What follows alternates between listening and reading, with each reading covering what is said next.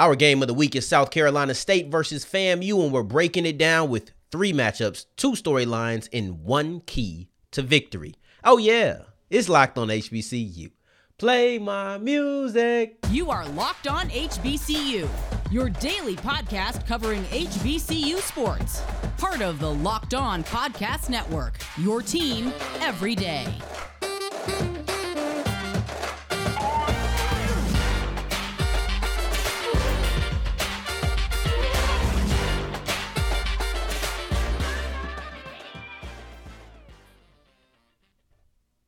What's going on, family? Welcome back to another episode of the Locked on HBCU podcast, your number 1 daily one-stop shop for everything HBCU athletics, Monday through Friday, part of the Locked On Podcast Network, your team every day. And I, of course, am Darian Gray, aka the Mouth of the South, Texas Southern alum and former TSU Herald Sports editor. Thank you for going on this journey with me, making Locked on HBCU your first listen of the day every day. And remember, just because the mic cuts off does not mean that the journey's over. It just means it's time to follow me on Twitter at South Exclusives. You see it on the bottom of your screen if you're looking at it on YouTube, if you're on audio, wherever you get your podcast at, because we're wherever you get your podcast at. Make sure you add an S on the end. It's South Exclusives. And today's episode is brought to you by Underdog. Sign up on UnderdogFantasy.com with the promo code Locked On. That's one word, and get your first deposit matched up to $100.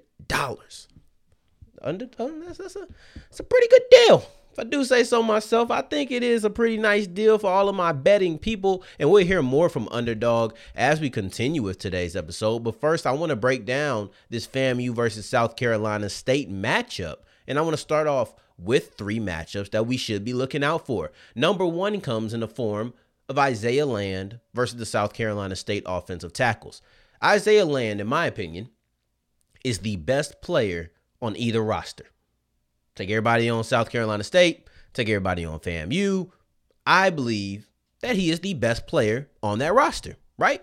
So with that being the case, it's going to be South Carolina State's offensive tackle's job to make sure he's not the best player on the field. One of those things where we often talk about how, oh, this person is the best player, but this other guy was the best player on this day. So we have to make sure, if we're South Carolina State, we have to make sure that our offensive tackles don't allow Isaiah Land to perform at the level that he can perform, right? And it's been a decent season for him. And if he were to get a sack in every single game, which he almost has, he missed 1 game at getting a sack, but if he's gotten a sack in pretty much every other game, you're going to be looking at 9, maybe 10 sacks, right?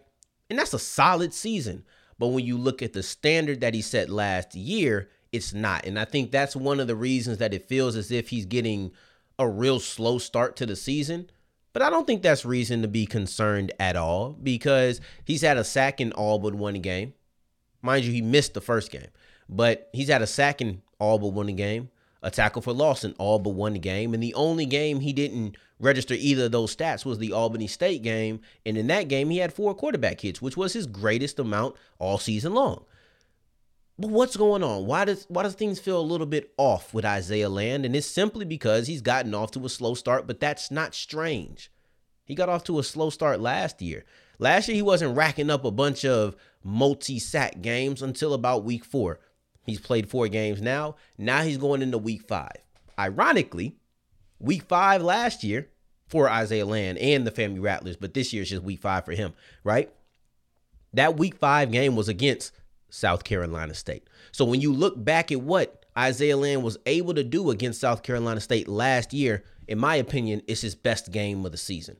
You have 5 sacks in that game. You have 4.5 tackles for a loss. You have nearly 10 disruptive stats on the day. To me, that was his best game. And the thing about Land is he can penetrate and get to the quarterback. He can penetrate and stop the run. And even when he's not getting into the backfield, you have to be wary because he will get his hands up and bat down a couple of passes. To me, he just put together his best game thus far in the season against Mississippi Valley. And the reason I say that's his best game is because he had a forced fumble and a fumble recovery to also go along with his disruptive stats. So with that being the case, I'm sitting there like, maybe he's heating up. Maybe we're about to see this Isaiah land. It's game 5 again. Y'all already know, Big 5. Big 5 alumni, there's nothing greater than the 5, and we'll see in his 5th game of the season if he erupts like he did last year. That'll be something that we should definitely be looking out for, and he'll line up on both sides. So that's why there's no specification about which offensive tackle is going to be on both of them. So we'll watch that. BJ Bowler versus Shaq Davis is a matchup that I'm really interested to watch. Shaq Davis's year has been statistically solid. It's also been pretty quiet, and it's kind of weird. See, when talking about South Carolina State, I always find struggle in speaking about them because they played 2 FBS opponents and they played 2 FCS opponents. And I'm not really counting too much against the FBS opponents. I've said it before. Y'all know where I stand on it. I'm not counting too much against that. But when I look at the 2 opponents that they played on the same level as them, North Carolina A&T and Bethune-Cookman, it's kind of odd. Even in totality, when you look at Shaq Davis's season, I've watched all the South Carolina State games except for the last one against South Carolina. Well, against UCF, everybody was quiet, but he did get a touchdown in that game. Against Bethune-Cookman, he only had 1 catch, but it was an 87-yard touchdown pass. And then against North Carolina A&T, I thought he had a pretty good game. It was quiet because I don't feel like the impact was there because the offense didn't officially move the ball, but he was going against Kayron Prunty, who just got Big South Player of the Week because he had 2 interceptions against Bryant, and he won that matchup. He had 127 yards, and even though it didn't feel like the offense was moving greatly against the Aggies, I did feel as if Davis won that matchup, even though the impact might not have been felt in the way that you would have expected with a matchup like that. But he did win that matchup, so that's a good game, and I wasn't able to really catch the South Carolina State game or the South Carolina game, and he didn't score in that last one, but he did put up a decent amount against an FBS opponent, so we got to see what's going to happen here. But BJ Bowler and the FAMU passing defense, they've also kind of been skewed by having 1 or 2 big games led up against them, right? So the North Carolina game against them.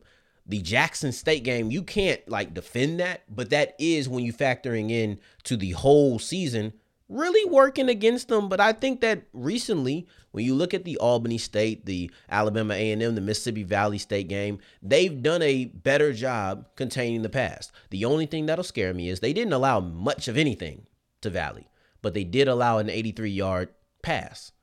Well, if that happens to Davis, that might just be a touchdown. And that might be something that really propels this offense to another level. And then lastly, the last matchup that I want to get into is the flip side of that. We talked about Shaq Davis versus BJ Bowler. Well, let's look at the FAMU wide receivers. And I want to look at Xavier Smith and Jean-Marie Shareed versus the South Carolina State defensive backfield. And I think that Smith came into this season with a lot of press on him. A lot, not pressure, but press on him. And a lot of people knowing and feeling like, oh, he could be somebody. He's one of the more decorated FCS players out right now. So people know who Xavier Smith is. And he hasn't failed to live up to that expectation, in my opinion. From the moment they started, you take out the game versus Jackson State because everybody for FAMU really faltered against Jackson State. You don't lose the way they did to the Tigers unless everybody's just bad, right? You're not really going to have somebody who stands out in that. But overall in the season, take out that game, his lowest yardage amount, 78 yards. He has 6 touchdowns on the day or on the year. Leads the SWAC by about 2 touchdowns. He's really good at that. Then you look at Shareed. He's the 6th leading receiver in the conference. We're talking about per game. Smith is number 2, right behind Dallas Daniels, who's at number 1. But overall, when you add all the yards up, Smith is at number 1 right now. And for Shareed, he hasn't been as consistent. You look at his first 3 games, 6 receptions for 47 yards. I'm not listing anything else. That was the totality of his 3 games. But the rise of Shareed, in my opinion, I don't know if it's coincidence. I don't know if it's the reason, but the rise of Shareed in the receiving game has added to Moose in the passing game. When you look at it can't be a coincidence. But when you look at what Shareed has been able to do in the last 2 games as opposed to the first 3 games of the season that he played, the offense has gotten much better, and so has he. Against Alabama A&M, he had 7 catches for 138 yards. Musa had his highest total of the year, 343 yards. Against Mississippi Valley, he had 5 catches for 74 yards. Musa had his second highest total of the year, 291 yards. So that's nearly 2 300-yard games back to back. And the South Carolina State pass defense is inconclusive. I'm taking out the 2 FBS games, but if I want to just weigh the 2 FCS games, North Carolina A&T was playing them with their stinking 3rd and 4th string quarterback. How much can I weigh that? If I'm going to be able to disqualify the South Carolina game and the Central Florida game, then I think I should also be able to disqualify the North Carolina A&T game because they didn't have their guy. They didn't even have the backup. We're sitting here talking about a situation where I'm going to take all the bad away from South Carolina State because they're in conditions that weren't really fair to them. No, I can't do that and not also take away the North Carolina A&T game just because it's fair. I mean, just because it was good for them. I can't do that. So they're inconclusive, and I'm still waiting to see what this defense is going to be on the air. But hey, what better time than seeing what Xavier Smith and John Murray Shareed going to do to you? This is the best time to prove yourself, so let's go ahead and do it. And going forward, we're still talking about this game. We're still here with this game, and now we're going to talk about 2 storylines that you should be watching out for in this matchup. But before I do that, I would love to tell you about Underdog Fantasy because that's who's bringing this episode to you. It's the easiest place to spice up your college football season. Now, you think you know the game. You think you know who's going to win the game. But what about the game within the game? Do you think that Shaq Davis is going to get over 100 yards? Right? Those are the type of things that we're talking about on Underdog Fantasy. The over-unders in the yards, right? So we're talking about receiving yards, rushing yards, passing yards. Which one are you going to take? If you know the game and know the game within the game, put your money down on it. It is available in 30 states. All you have to do is pick 2 to 5 players across any team, not just your team. Just pick them and then see if they're going to hit the over or the under. It's one of the easiest places to do all of your fantasy out there.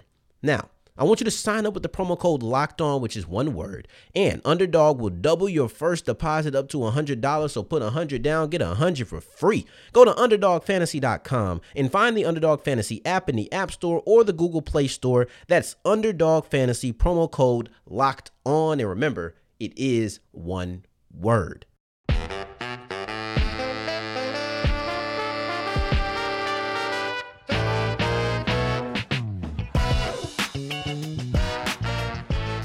As we keep on rolling on today's episode of Locked on HBCU, I appreciate you for making us your first listen of the day every day. And today's word of the day is gargantuan, meaning very large in size or amount. And I have 2 storylines for this game in FAMU versus South Carolina State. And the first one is, can FAMU play on the road? Whew. You know, I truly feel as if this storyline is kind of blown out of proportion. If I just have to be honest, the only reason it's really on this list is because it's something that Willie Simmons said.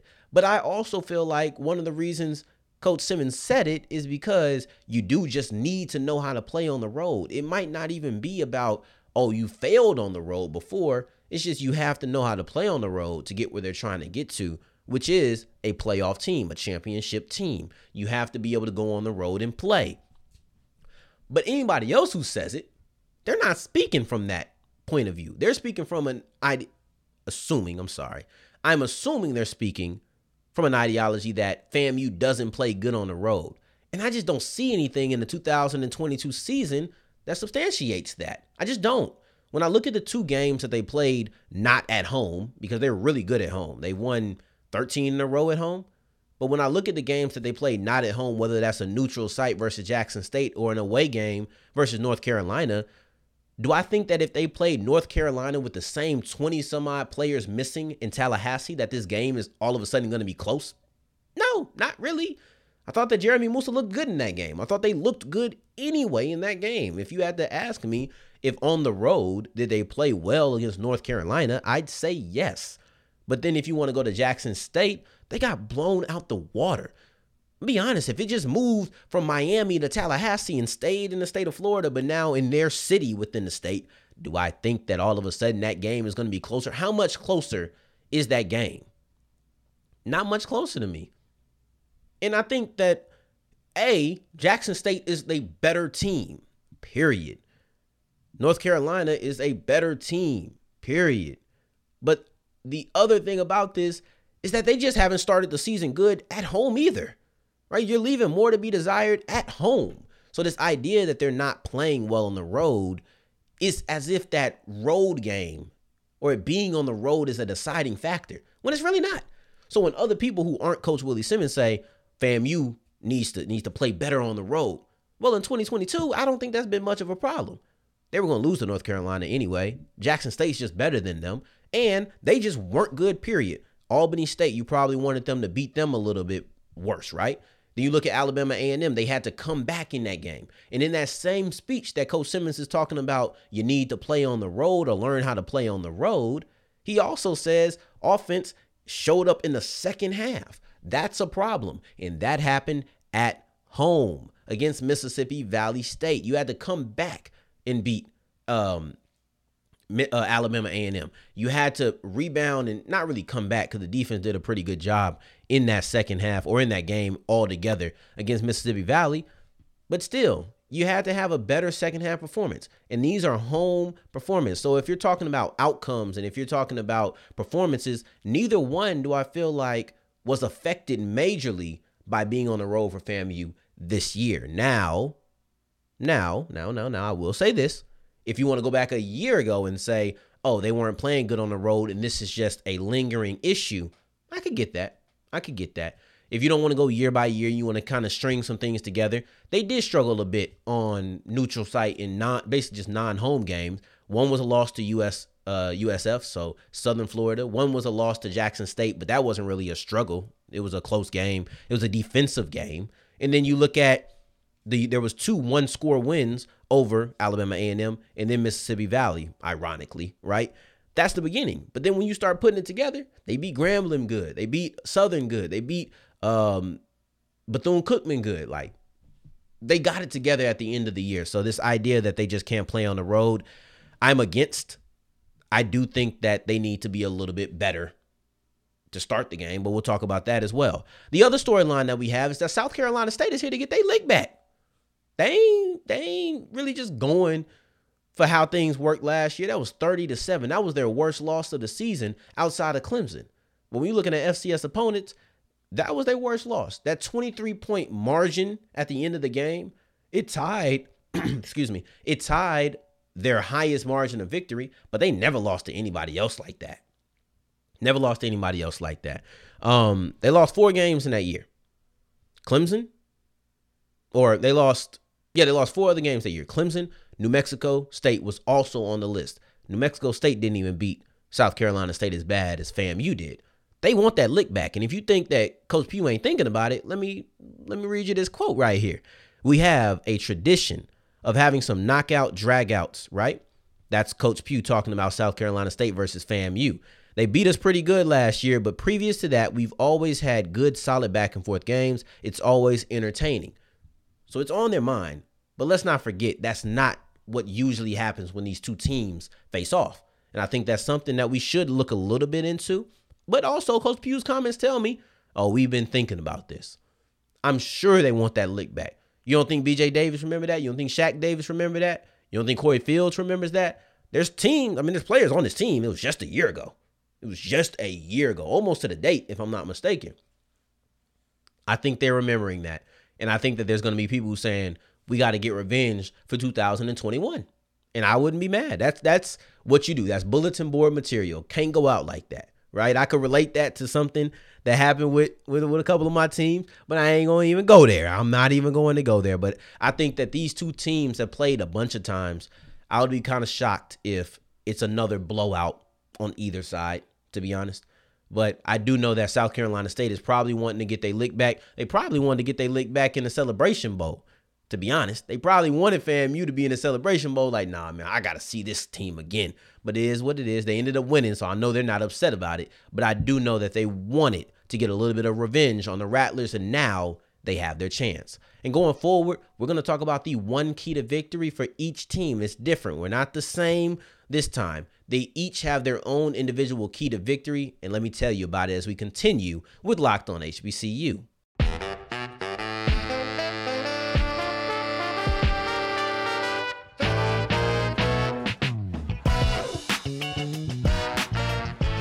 As we're wrapping up today's episode of Locked On HBCU, I want to talk about the one key to victory for each team, and I'm going to start off with the Rattlers.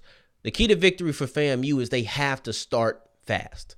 They have to start fast. If you look over the last couple of weeks in their games against Alabama A&M and their game against Mississippi Valley State, I think that Jeremy Musa has put together two of his better games of the season. You look at his stats. I talked about him when illustrating the connection between Jamaray Shareed's eruption and then also the efficiency of Jeremy Musa, but let's look at it one more time. You're looking at the game against Alabama A&M, you go over 300 yards. The game against Mississippi Valley, you're just under 300 yards, right? So those are your two highest yardage outputs of the season in the last two games. That's a thumbs up. I think that his completion percentage against North Carolina has been pretty difficult for him to break, but he still had decent completion percentages over the last couple of weeks, but he's also had back-to-back multi-touchdown outputs. But most importantly, he's had no interceptions in the last 2 weeks. That's been great for Jeremy Musa. All of those things are great. However, you're still looking for them to kick in quicker. Imagine if he has 300 yards, right, in a slow start. He has 300 yards in a game where he had a slow start. What if he gets going immediately? We could see him hit 350, maybe hit 400. That's pushing it, but we could see that type of game if he comes out and plays right away.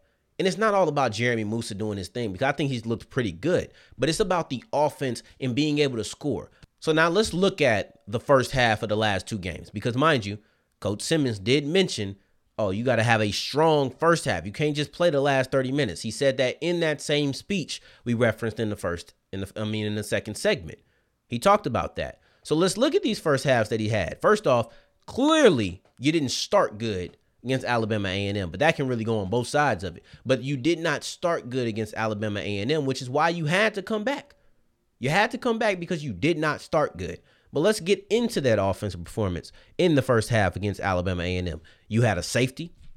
You coughed up the ball 2 plays into a drive, right? But then you score on the last drive of the first half, and the momentum just never stops. The only time that the punter never sees the field. The only time you didn't score was the second to last possession, and that's because you missed the field goal. But you put yourself in scoring position every single drive of the second half. Let's get that type of efficiency in the first half. Let's look at the game against Mississippi Valley. Against Valley, you had 2 scoring drives in the first half. Only 2. Every other time you're punting. And I don't mean you had attempts. No, you had 2 drives that you either scored or that you had 2 drives that you scored on, and you either scored on those 2 or you punted. Then in the second half against Valley, you only punted twice. So it's a complete flip. So you went from punting basically every other drive or every drive except for 2, and now you're scoring on every drive except for 2. Now you look at their game versus Valley, and they have 2 scoring drives in the first half. Every other drive is a punt. There wasn't even any attempted field goals or anything like that. It was either you scored a touchdown or you punted, right? So basically you're punting every single drive except for a couple when you happen to score. Now you get to the second half, which is what Coach Simmons been mentioning. You get to the second half and you're scoring on every single drive except for 2. You have 2 punts in the second half. So you completely flip the script, but that second half script is what you're looking for. So you have to make sure that you're starting fast. And then for South Carolina State, they are a defensive team. And until the offense shows me some sort of spurt, I feel like FAMU's offense has shown me a spurt in multiple games that I know they can get it going. They can charge up. But until South Carolina State really shows me a spurt, I can't put any key to victory on the offense, really, right? I tried that when it was the Bethune-Cookman game. No, when it was the North Carolina A&T game. But I need to see more from the offense before I say the key to victory. So right now, that key to victory is defensive because they are completely a defensive team, not even really 50-50, 60-40. They're a defensive team, maybe 70-30, 75-25. That's how it feels because they aren't able to really string much together consistently offensively. And I think they will as the season goes on. But as of right now, they aren't. They're a defensive team. And for me, they have to force Florida A&M to be a running team. So the key to victory is essentially stop the pass, force them to run. That is my key to victory for South Carolina State because FAMU can't run the ball worth nothing. They can't. They don't average 3 yards per carry. Nothing is screamed that they can do it yet, right? So Bashaw Tootin, he was able to run the rock on South Carolina State. However, this is also one of the best running backs in the FCS. Then against Bethune-Cookman, they did run the ball a little bit, but a lot of that was with the quarterback, Jalen Jones. I don't really see Musa doing that, and I don't think Terrell Jennings is Bashaw Tootin. So with that being said, I'm going to trust B.J. Davis. I'm going to trust my linebackers to be able to stop the run. I'm going to trust that I have the talent who can do it. The numbers don't say they can do it, but the talent says, oh, they should be able to stop the run. I'm going to put my trust in the talent. That's me personally. That's what I think they should do, and that's what I think is going to be the key to victory. If you can stop Musa from being able to pass on you, and they're going to need to run the ball more, you might be able to really jump up, and now you get to heat up Musa, and maybe now you get to force some mistakes that he hasn't had in the last 2 games. That's my key to victory. Quick hit going around the HBCU landscape. I was thinking about this the other day. I think I was just chilling on the couch, and I thought about this. North Carolina Central's loss to Campbell was a gargantuan loss, right? That's a game where Campbell won. North Carolina Central was obviously affected by losing. I mentioned how South Carolina State and Jackson State, the conversations around whether South Carolina State can win this conference, and then also Jackson State having another opponent that people feel is formidable, right? Those things changed, but then also Alcorn bumped up to the number 2 rankings. I didn't even put that together in real time, and that was all in one episode that we talked about it, but it just kind of hit me. I was like, wow, that's some real ripple effects. That was crazy to me. I don't know if that was crazy to you, but that was crazy to me that whole episode, not even on purpose. The first 2 segments was on purpose, but the last segment, and kind of one of the driving things, it was the thumbnail, it was also part of the title, was Alcorn jumping to number 2. And that also, because they were on a bye week, that also was directly correlated to North Carolina Central's loss. I did not realize that on Wednesday's episode, that was such a driving factor of the show, and I thought that was crazy. So I wanted to end off Friday mentioning that. Let's go. Let's have a great week of HBCU action. Now, I appreciate you for making us your first listen of the day every day. We'll be back to recap this game on Monday, so you're not going to want to miss it. The same way, you better not be missing our conference shows on the network. Go show friend of the show, Candace Cooper, some love on Locked on ACC, Chris Gordy on Locked on SEC, and the whole gang. In the meantime, in between time, if you're looking for me, you can find me on Twitter at South Exclusives. Y'all see it. Until the next time that we hear each other, family, take care, stay blessed. Peace.